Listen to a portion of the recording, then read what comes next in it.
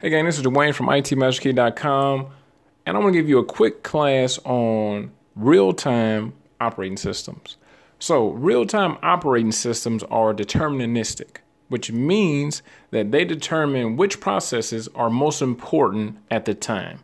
So one of the biggest examples, or examples that most people like to use, is your anti-lock brakes, right? So there's so many different processes, so many different things going on inside your vehicle that the real-time operating system has to figure out, okay, when do I do what?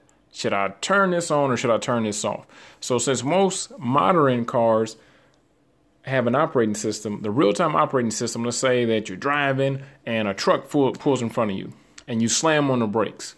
So whatever other processes are happening, if it's trying to run some kind of diagnostic or doing something else, it's going to stop those processes and override them to make sure that the anti-lock brakes actually stop, right?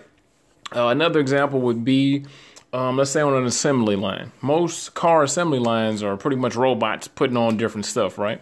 So the real-time operating system on the assembly line would make sure that a robot has a car handle at the exact time that it's supposed to have it, right? So let's say that one robot is responsible for the door handle, and the side mirror, right? It will make sure that, okay, I'm gonna stop the car door. Well, the car door has to be on there for the handle. I'm gonna make sure that the car door is on there, but I'm gonna stop the process for the mirror because I know at this time the car handle has to be on there.